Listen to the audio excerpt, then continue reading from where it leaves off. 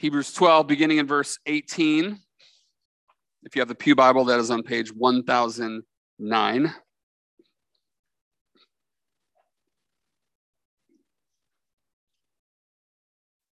Hebrews 12, 18 through 24.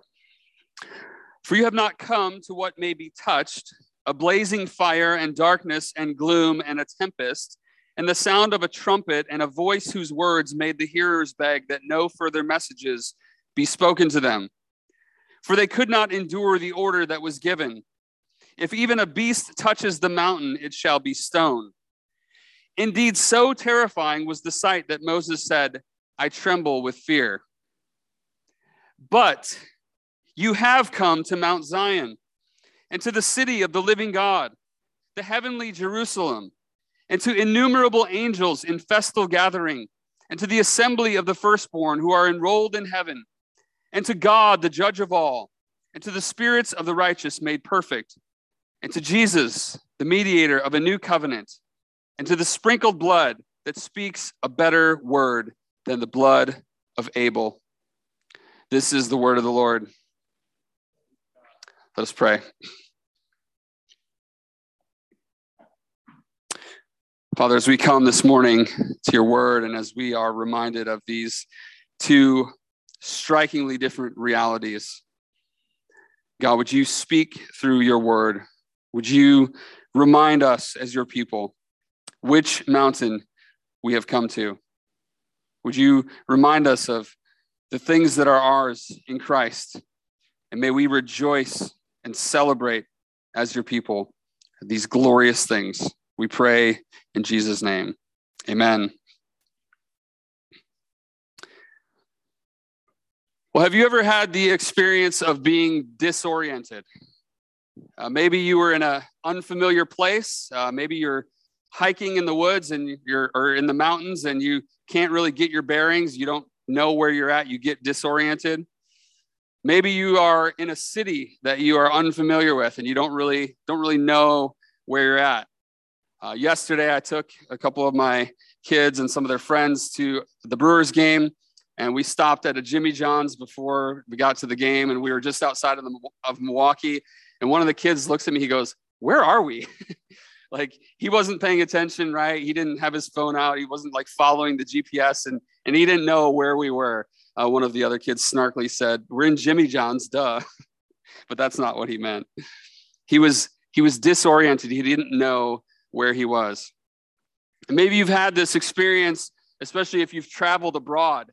You've had this experience of culture shock and kind of being disoriented by this new place. I remember the first time I went to China in college, we land and we get on this bus and we're in Beijing. We're driving from the airport to the campus where we would stay for the summer. And it was just this like crazy experience of like, what am I seeing? Like, what are these buildings? What are these signs that I can't read? What is all this stuff? It's this whole new world and you just feel out of place. You feel disoriented.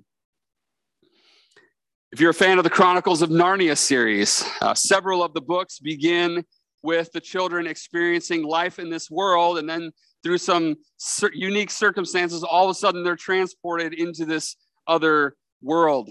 There's a major disorientation that takes place. The early scene in The Lion, the Witch, and the Wardrobe, where Lucy enters the wardrobe and she's backing up, she feels the fur coats, and then all of a sudden she feels prickly pine needles, and then she's stepping on snow and she's like, what is going on? Where am I? And she finds herself in Narnia. And there's this battle with her siblings who don't believe her story, and she has crossed over into this other world and she is strangely drawn to that world. And through the books, when the kids when it's coming to the end and they know they have to go back into the real world, there is this sadness that they experience because they want to stay in this other world. I think there's a sort of parallel with our passage today and with the situation that is faced by the recipients of this letter and with the people of God throughout all of history. There is this battle for belonging. And the question is that we need to ask ourselves, to which kingdom am I pledging my allegiance? Am I pledging my allegiance to the kingdom of God or to the kingdom of man? We need to ask ourselves that again this morning. Are we content to just keep on keeping on in this world, taking our cues from this world and finding our identity and our place in this world? Or are we reorienting ourselves according to the realities of another world? The message that the original audience of Hebrews and that we today have been constantly reminded of is that Jesus has rescued you from this old system that couldn't save you. So why would you go back to that? Why would you go back to relying upon that? Now, for us today, obviously, it's not animal sacrifices, right? None of us grew up. Maybe some of us grew up with maybe going to the farm and seeing animals, or grew up on the farm, seeing animals get slaughtered. But that wasn't so you could have your sins forgiven, right? It was so that you could eat them or so that you could sell them. We don't have that type of reliance upon that. But is there in our lives a reliance on the ways of the world? Is there a reliance on the standards of the world or the approval of the world for us to be right with God? We've constantly been confronted as we've gone through Hebrews with the truth that Jesus is better. And we see that today again in another passage with this comparison between the old and the new. This is really coming, pun totally intended here, it's kind of coming to a summit or a peak, right, of the book, of this whole argument. And we're going to see these two mountains contrasted. The old way is represented by Mount Sinai in verses 18 through 21. The new way is represented by Mount Zion in verses 22 to 25. The goal for us today, as you'll see in the sermon title, is that we would recognize which mountain we're on. Finish strong by recognizing which mountain you're on. We've been talking about this theme the last 3 weeks about finishing strong. I've been sharing about how I'm preparing to go on my sabbatical a week from tomorrow. We've had these 4 weeks in Hebrews chapter 12. We're finishing up Hebrews, and we've said we want to finish this book strong. I want to finish strong in this last week. I don't want to check out.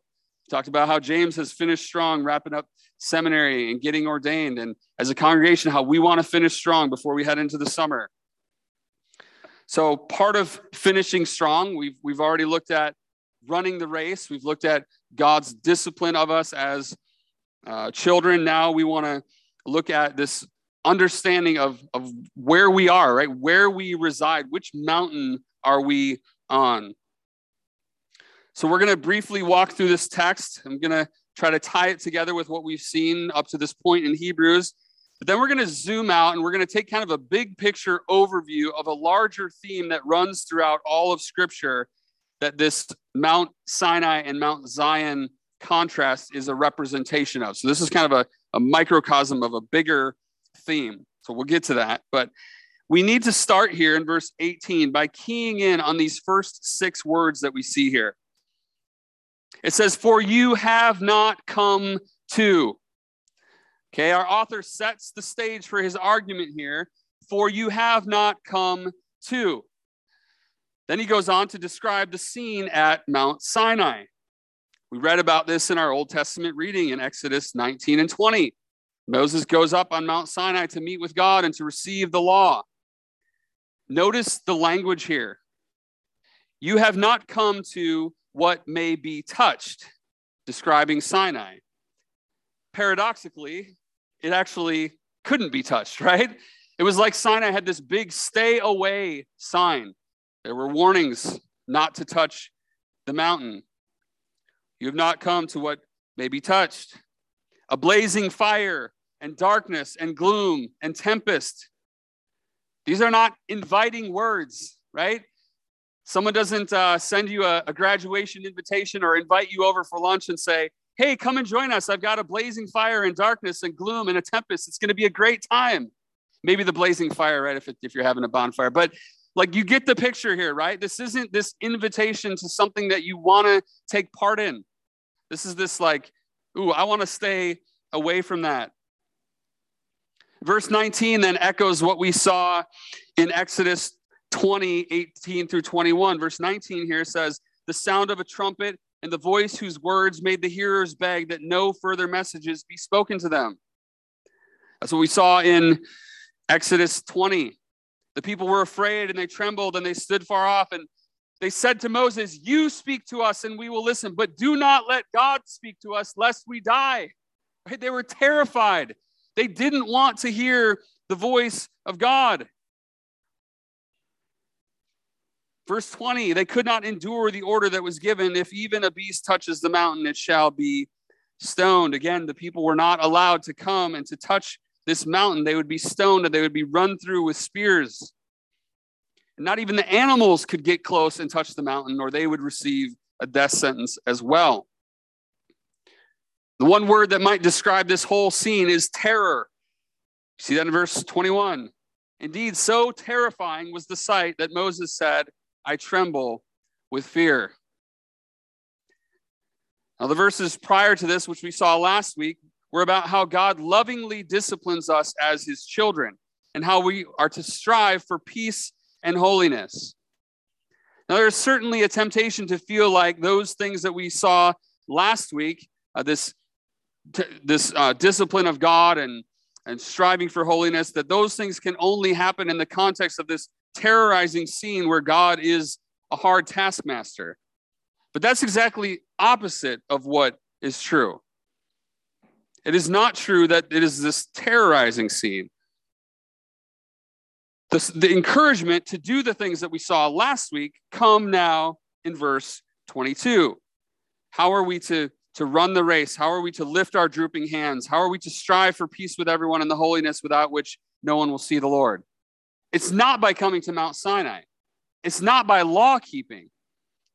It's, as we see in verse 22, but you have come to Mount Zion and to the city of the living God, the heavenly Jerusalem. It shifts dramatically. The author here gives us three synonymous descriptions for what is opposite of the terror of Mount Sinai. This place is called Mount Zion, or the city of the living God, or the heavenly Jerusalem, all synonymous names, which we're going to get into a little bit in our next section here as we see the significance of this theme throughout all of Scripture. But first, let's look here at the things that characterize our approach to God. This is not here a scene of terror like it was at Sinai, but this is a scene of celebration. Look at the end of at the end of verse 22 into verse 23. We've come to innumerable angels in festal gathering. These angels are gathered, they're worshiping, they're praising God for who he is. The assembly of the firstborn who are enrolled in heaven. To God, the judge of all. Notice we don't have a removal here of the reality that God is judge, but the reminder that his judgment is something that is to be celebrated. Then it's the spirits of the righteous made perfect. Along with the assembly of the firstborn, it is those who have died in Christ, those who have gone before us. It includes the Old Testament saints who looked forward to Christ, who trusted in him for their justification. And then verse 24, and to Jesus, the one who this whole thing is all about. He is there. He is the mediator of the new covenant. Our author has already used this language in chapter 8 and chapter 9 of Hebrews, that Jesus is the mediator of the new covenant. As we also saw in earlier chapters, the Old Testament priests, they were established to be mediators between God and people, but they were insufficient to do that because of their own sin. The Old Testament priests could not shed their own blood as a perfect sacrifice for sins, but Jesus did. His sprinkled blood speaks a better word. There's our key word here that we've seen throughout Hebrews. It speaks a better word than the blood of Abel.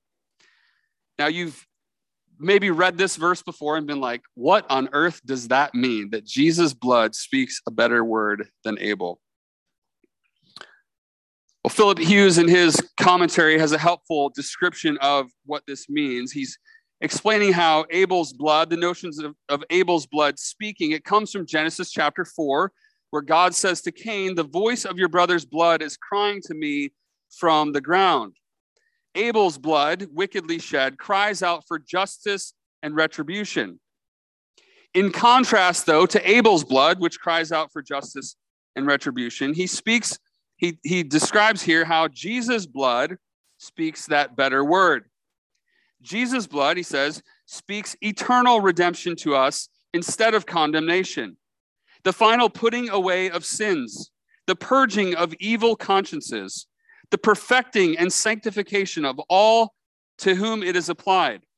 It speaks of acceptance instead of rejection, of blessing instead of cursing. For it is uniquely this blood which cleanses us from all sin. Abel's blood cries out for judgment, but Christ's blood cries out for mercy and pardon. To this precious blood of Jesus, the citizen of the heavenly Jerusalem has come. And through faith in the atoning blood of his high priest's perfect sacrifice, the accusing voice of his past wickedness is silenced forever, as the blood of the cross of Jesus speaks peace to his heart. He's talking about us there, those who have come to the heavenly Jerusalem. Our high priest, his sacrificing blood speaks peace to our hearts and not condemnation. The word that Abel's blood spoke was condemnation and judgment. Jesus' blood speaks peace and speaks forgiveness and reconciliation with God. So as Hughes is saying, this is what we get as citizens of the heavenly Jerusalem. Instead of the terror of the law and facing God's judgment on our own, Jesus stands in our place as our mediator who shed his own blood for our forgiveness. This truth has to get drilled deep down into us. One of the challenges that I think we face is that we tend to both overly individualize this, and we fail to see the larger significance of God's redemptive purposes of his people as they unfold in all of Scripture. And one of my favorite areas of study is biblical theology, where we take a look at a theme in the Bible. We trace something in the Bible from Genesis to Revelation. We look at how that theme is unpacked so we can better understand who God is and what he has done for us.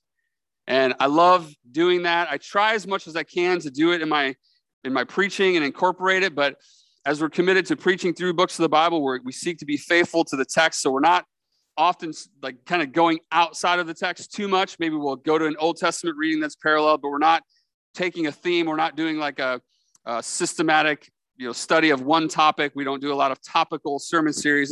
So it's a little bit of a challenge. This is something that is usually easier to do like in a classroom setting, like in a Sunday school. So I'm going to go a little bit outside of the box this morning as we dive into this theme of the city of God. I do want to give a couple recommendations here. The first one is this book called The City of God and the Goal of Creation by T. Desmond Alexander. This is a great little series by Crossway called Short Studies in Biblical Theology. So The City of God and the Goal of Creation. This is what I'm going to be kind of following along as I walk us through this. Another great book is called God Dwells Among Us by G.K. Beale and Mitchell Kim, Expanding Eden to the Ends of the Earth. It's kind of walking through this theme of the city of God from Genesis to Revelation. If you want a little bit more of a challenge, this book is probably going to be a little deeper in some ways. And this one is going to be a little easier to follow. But I'm going to walk us through some of the things in here. And we're going to do this kind of again to see that what we see in our text here with Mount Sinai and Mount Zion, as we're asking ourselves this question, which mountain are we on? Sinai and Zion really represent kind of this bigger theme throughout all of Scripture. So I'm just going to walk us through this. There's a lot here, okay? So please try to pay attention. If you want more information, you can get that book, or I could give you my notes on some of this stuff. It's going to probably feel a little bit like drinking from a fire hose, but I hope you see, this is one of those things that gets me really excited. I hope you see how key this theme is to our passage today and to our Christian lives. So this will be a little bit of like a 30,000 foot flyover view for us, but here we go. So one of the main refrains in Scripture is that God will be our God and we will be his people, and that he will dwell among us. We see that over and over in Scripture. We want to trace that storyline in terms of location. God says he will dwell among us. So what does that mean? How and where will God dwell among us? Well, it begins in the Garden of Eden, right? This perfect creation, God walking in the garden with Adam and Eve, unhindered fellowship with God. But very quickly, things take a turn for the worse. Adam and Eve sin, and they are separated from God. They're banished from paradise. The place that God dwelt with his people, they no longer have access to that place. And really, the whole rest of the Bible is looking at this problem. How can humanity be restored to perfect fellowship with God? It's trying to undo that problem, right? It's trying to fix that original problem. After the flood, God blesses Noah and his sons, and he tells them, in the same way that he told Adam and Eve, to be fruitful and multiply and fill the earth. However, as we see, the flood does not wash away the problem of sin in human hearts. After Noah's descendants fill the earth again, they try their hand at city building. You know the story, Genesis chapter 11. Now, we usually talk about this story just in terms of the Tower of Babel, but they were actually building an entire city. The tower was just the thing in the middle that they were building to try to get up to God and make a name, up to heaven and make a name for themselves. Alexander says that Babel epitomizes the antithesis of what God desires, and that it is to be viewed as the prototypical godless city. Babel is short for Babylon, which has great significance moving forward in the drama of Scripture. So there's this perfect creation, right? This garden where God is with his people. But then all of a sudden, only 10 chapters later, we see in chapter 11 this contrast, right? With people trying to make a name for themselves and build their own city. So already there's this huge battle that's going on. After that, God calls Abraham out of a pagan land, and he promises to make him into a great nation. But Abraham, Isaac, and Jacob, they were nomads. They were wandering around, dwelling in tents. We saw in Hebrews 11 that Abraham was looking forward to the city that has foundations, whose designer and builder is God, and that he and his descendants were strangers and exiles on the earth, who were seeking a homeland and desiring a better country, and that God has prepared for them a city. So we're starting to already see this kind of contrast, right? After the Exodus out of Egypt, in Exodus chapter 15, and the Song of Moses, when the people are celebrating their deliverance, Moses and the people sing these words about the future of God's people. Exodus 15, 17, and 18. It says, "You will bring them in and plant them on your own mountain, the place, O Lord, which you have made for your abode, the sanctuary, O Lord, which your hands have established. The Lord will reign forever and ever." So God will bring them and plant them on his own mountain. 4 chapters later is the account of the terrifying scene at Mount Sinai that we read about in Hebrews 12. This hardly seems like the fulfillment of the Song of Moses, right? That he's bringing them to his mountain. Mount Sinai was not the mountain that God would bring his people to and plant them and make his abode and sanctuary. However, the picture of the holiness of God and the separation from the people on Mount Sinai was actually not an isolated event. This is one of the things that Alexander does a really good job in his book explaining. The portable tabernacle that God instructed the Israelites to build and then to travel around with as they would set up this tabernacle and meet God in worship, this tabernacle with its 3 parts, the outer court, the holy place, and the most holy place, actually have parallels to Sinai and how far people could get, how close people could get to God. It mirrored these divisions. Just one example, only Moses was allowed to go all the way up to the top of Mount Sinai to meet God, just in the same way as only the high priest singularly could go into the most holy place and meet God, right? There's this picture in Sinai, in the tabernacle, of this separation from God, right? God is holy and we are separated. There are these barriers that keep us from getting to God. After the wilderness wandering for 40 years, the Israelites finally enter into the land of Canaan and they begin to conquer these cities. The last city to fall is Jerusalem, commonly referred to as Zion, or the city of David. Jerusalem finally falls to the people. This is the apex of the conquering. Solomon builds a majestic temple that would house the Ark of the Covenant, symbolizing the significance of God no longer wandering about with his people, but having a permanent dwelling place.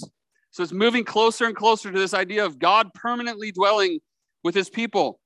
From an earthly perspective, for the Jews, they're sitting here going, all right, we finally arrived, right? We were slaves in Egypt for 400 years. God brought us out. We wandered with this portable tabernacle. Now we've conquered this city. We've built this temple. The Ark of the Covenant is secure. Boom, we're here, right? We've made it. We've arrived. But, as we know, trouble was right around the corner. Not only do the nations around them show hostility to God and to God's king in Zion. If you look at Psalm 1 and Psalm 2, the whole theme of the beginning of all of the Psalms is that there's this opposition of the nations to God. There's this opposition to God's king in Zion. And you see that theme repeated throughout the Psalms. Pay attention to that as you read through the Psalms. And the people are led astray from God through idolatry. Then the kingdom is divided. The northern kingdom of Israel fell to Assyria in 722 BC. The southern kingdom of Judah and the capital in Jerusalem fell to Babylon. Okay, see what's going on here? This city of God, this picture of God, of security, of God being with his people, this fortress that couldn't be shaken, falls to this contrasting picture that goes all the way back to Genesis 11, right? People trying to build this kingdom for themselves. God's people, God's temple falls to Babylon in 586. The people are exiled. The temple is destroyed. So God's people are no longer in the promised land. Israel is overrun by enemy armies. And the house of God in Mount Zion lies in ruins. This is not a pretty picture. This is not where God's people want to be. And the rest of the Old Testament, this is another thing Alexander does a great job at, explaining the prophets. The rest of the Old Testament is dedicated to the message of God's prophets, whom he raised up both to call God's people back to him through their preaching about judgment for their sins. So there's judgment on the one hand, but then there's also this promise of restoration. As you read through the prophets, I want you to keep those two things in mind: judgment and restoration. We're going to be preaching through the minor prophets beginning this fall. So we're going to have a lot of time to explore those themes of judgment and restoration. And we'll be coming back to some of this. So the prophets, they have a lot to say about the fall of Jerusalem and about divine judgment. But again, there's this constant refrain of restoration and transformation of Jerusalem and of the temple. We especially see this language in the latter chapters of Isaiah. We see it in Daniel, and we also see it in Ezekiel. It's speaking of this future age in which a messianic figure will come, and he will be at the center of all these events. And when Jesus comes on the scene, it's pretty interesting how he kind of flips the script. We see this especially in the gospel according to Matthew. Matthew is known as the most Jewish of all the gospels. It would have been written to those who would have had the highest expectations of this earthly renewal of Jerusalem, of this messianic king coming to save his people in a human sense, restoring Jerusalem to its glory. But Jesus speaks very negatively about Jerusalem and its religious leaders. He said that calls Jerusalem the city that killed the prophets, the city whose inhabitants he wanted to gather as a hen gathers her brood under her wings, but they were unwilling. There's this constant refrain in Matthew of the rejection of the Messiah, of keeping Jesus at arm's length, because they wanted a Messiah to come and to liberate them and to provide for them political independence. Instead, they killed their Messiah, and within 40 years, Jerusalem fell and the temple was destroyed again. You see the cycle here, right? This dependence on these human things, and it just keeps crumbling. I said that Jesus flipped the script on them, but in a sense, he actually fulfilled the script. The promises to Abraham early on were about the nations being blessed by Abraham's descendants. Isaiah said that Israel would be a light to the nations. As Simeon held up baby Jesus, he quoted this line from Isaiah, that he would be a light to the nations. Jesus would live and die and rise from the dead and commission this tiny band of followers to go out from Jerusalem and make disciples of all nations. They would turn the world upside down, not by military force, not by requiring people to pledge their allegiance to a city or to an earthly king, but to the King of Kings who was preparing them for a city to come. Instead of God dwelling among his people in a physical temple, he would now dwell within his people by his Spirit. The church is God's spiritual temple. We saw that in our assurance of pardon in Ephesians chapter 2. Notice the parallels with the language in Hebrews 11 about Abraham and his descendants being strangers and exiles. This is Paul writing to the Ephesians. He says, so then you are no longer strangers and aliens, same language we saw about Abraham and his descendants, but you are fellow citizens. Notice that language, right? Citizens. You belong to this place. Citizens with the saints and members of the household of God, built on the foundation. Notice this building language here. The foundation of the apostles and prophets, Christ Jesus himself being the cornerstone, in whom the whole structure being joined together grows into a holy temple in the Lord.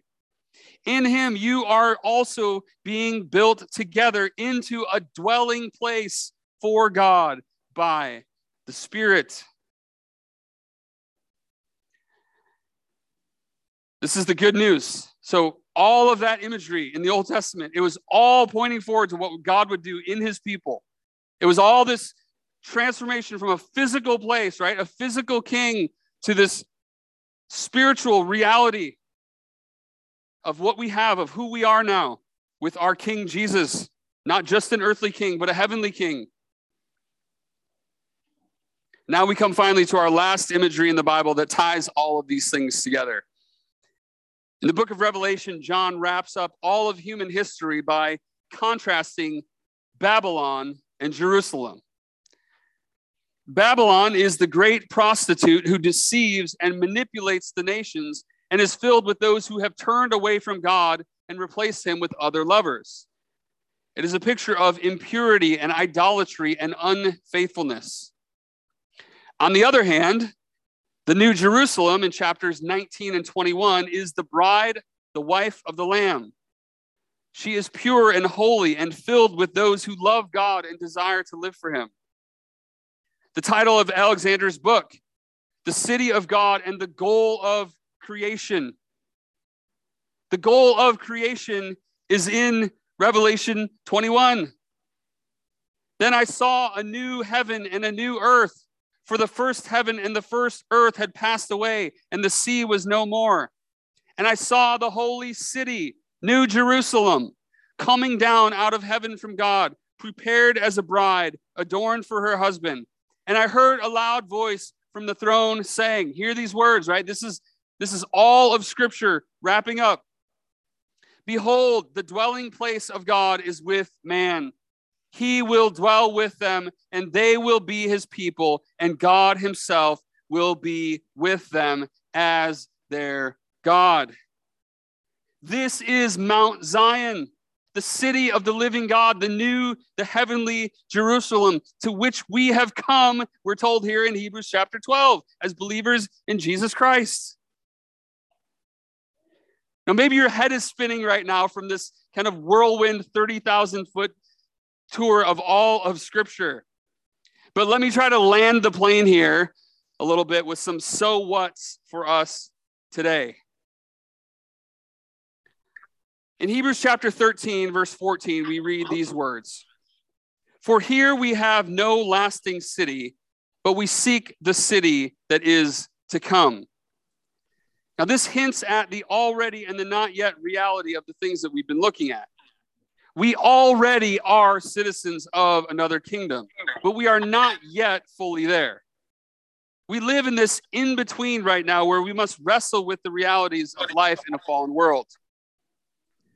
You might say to yourself, well, all of this theology is well and good, but I don't see how it's actually practical in my daily life.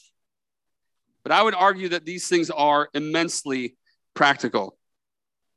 It answers the question, how can I live in this world as a citizen of this nation, and how can I still honor God as I wait for the full realization of my heavenly citizenship? If you don't feel that tension at all, I don't know what to tell you. But living as a Christian in this world, you should be feeling that tension, right? How do I be faithful to God? How do I long for that kingdom that is to come and still live in this world and still not go crazy living in this world? Alexander wraps up his book with a very fantastic section that he calls Living in Babylon. Okay? Listen carefully. For those who are united to Jesus Christ, eternal life begins here and now, as does citizenship of the city that will one day be created by God on a renewed earth. Jesus challenges his followers to look forward in faith, to pray and work for the spread of God's rule here and now. They are to exercise true humility, remembering that they have been redeemed from evil only by the grace of God and not by their own achievements or piety. They are to witness to an alternative worldview that promotes belief in a creator God, highlighting the inadequacy of a purely materialistic view of human existence. They are to be peacemakers, reconciling those who are alienated, especially from God. They are to make disciples of Jesus Christ, extending God's kingdom throughout the world through self-sacrificial love. They are to hunger and thirst after righteousness, caring for the oppressed and promoting social justice for the benefit of the marginalized. They are to resist the powers of evil, arming themselves for the spiritual battle that continues to rage until Christ returns.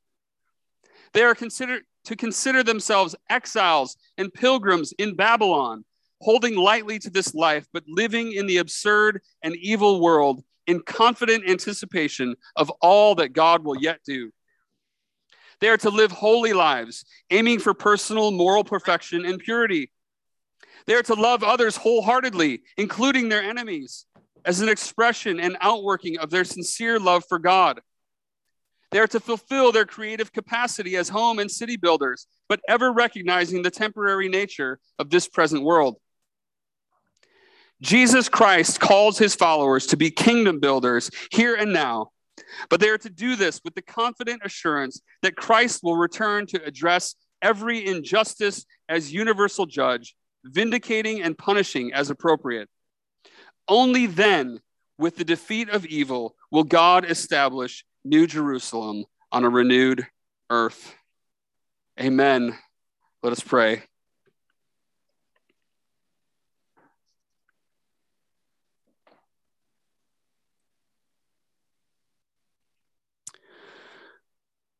God, we are challenged by what we've just heard. We are challenged by this reminder that though we are redeemed, though our citizenship is in heaven, we are still called to live in this world, what we might call Babylon. We are called to trust you. We are called to pursue you. We are called to be a light to the nations in the midst of wickedness. God, this is not something that we can do on our own, individually or as a church. God, we need your Spirit to move in our hearts, in our lives. We need you to move in the hearts and the minds of those around us who are opposed to you and your ways.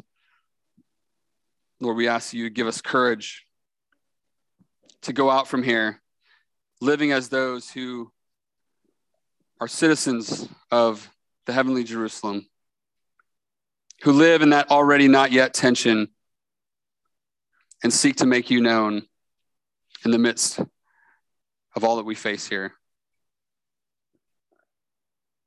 God, we ask that you would fill us with your Spirit, send us out from here to be your ambassadors. God, remind us by your grace of which mountain we're on and of what that means, of the forgiveness of the sprinkled blood of Jesus that cleanses us and makes us clean, that we don't have to run back to the old ways.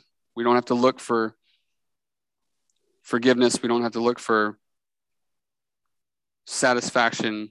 We don't have to look for acceptance in this world. but it's found in you and you alone. Praise you in Jesus' name. Amen.